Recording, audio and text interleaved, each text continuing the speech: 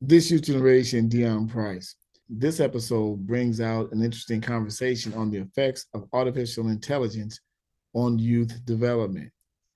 So, just when we thought advanced technology had exposed itself enough for there to be enough evidence to be very cautious of its potential danger, the sudden emergence of artificial intelligence or AI makes the future even more concerning, depending on your perspective.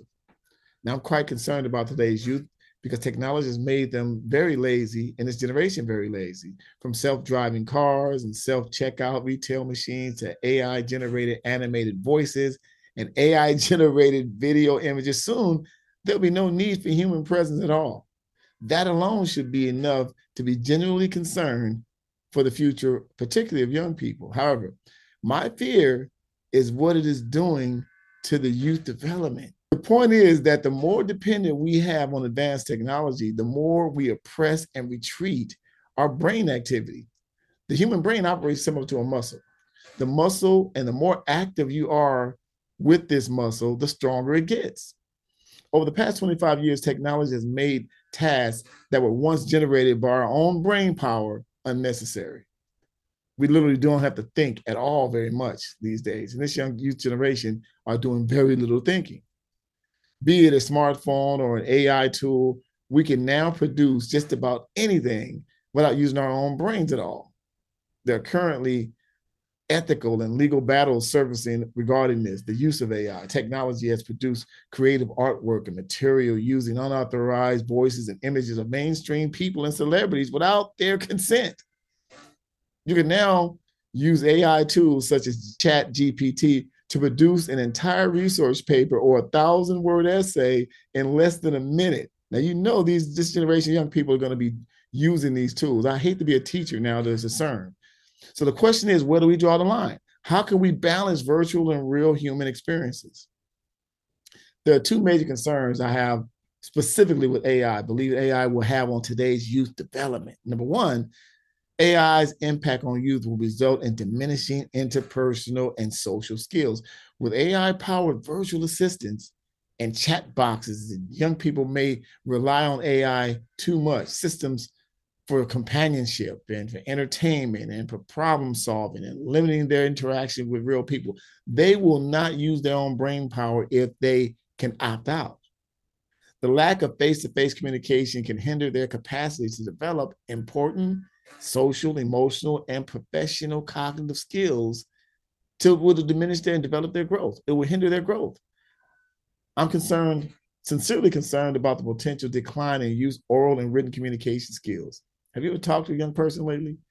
The lack of interpersonal skills will also affect their ability to cultivate healthy personal and professional relationships. That's a concern. Point two is this: easy access to AI tools will reduce the use of critical thinking. Most youth workers and parents currently face the challenge of encouraging their young people to think before they act or speak.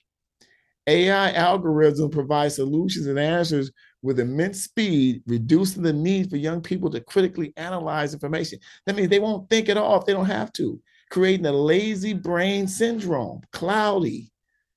Without the ability to question and evaluate the validity of information, their thinking ability and skills may suffer.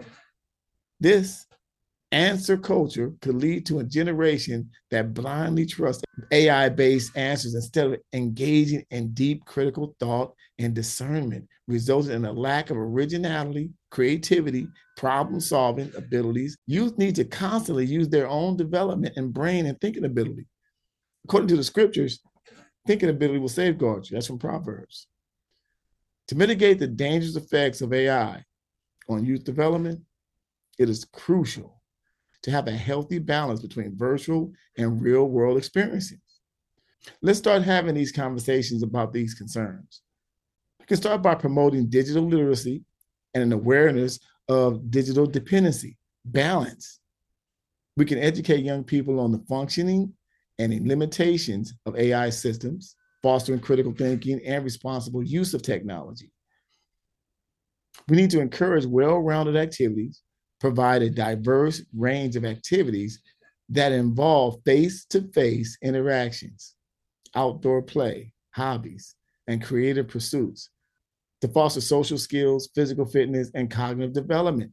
We should also promote emotional intelligence, encourage youth to think about self-awareness, empathy, and emotional regulations through activities such as mindfulness activities, meditation, exercise, art, engaging, impromptu activities, interpersonal skills, one-on-one and group discussions.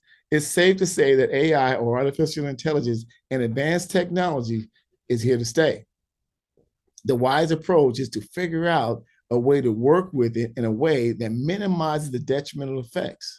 There's tremendous amount of benefits. The crucial is to remain cautious about its impact on youth. We got to be mindful of that.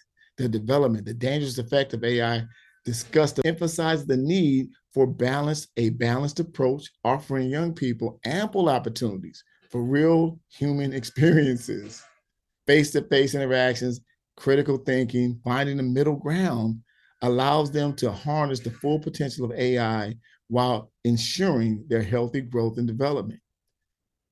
Now, let's make sure that we use this technology in a responsible way, because the way things are going, there's going to be very little development in young people. Dependency on artificial intelligence and technology has its history of detrimental effect. However, one thing that will never be replaced is human interaction. We can imitate it, but it will never replace human interaction. So I encourage young people, youth workers, and parents, if you want to teach and encourage anything in our young people, let's teach them the skill set and ability of interpersonal skills, human interaction, your charisma, your character. All those things can really make the human experience more valuable. A young person's working at a fast food restaurant, they're working on their interpersonal skills, they're interacting with human beings, customer service skills. That's one thing that AI or artificial intelligence, any technology whatsoever, will not be able to emphasize, to create humor, be impromptu, problem solve. Human skills and interpersonal skills will always be valuable than technical skills and technology. What are your thoughts on this? We have some feedback, or get some readers' feedback, but what are your thoughts on artificial intelligence and how it affects your youth and the youth in your community? Let's go to readers' feedback. Comment from Mr. Deplorable Jim from the Bay Area, Vacaville. Great column, Deon. Diminishing interpersonal skills and reduced critical thinking through AI is true. The human race is headed towards extinction. I imagine it means extinction. Meanwhile, we deal with today's 1984 mentality with limited administration skills, right?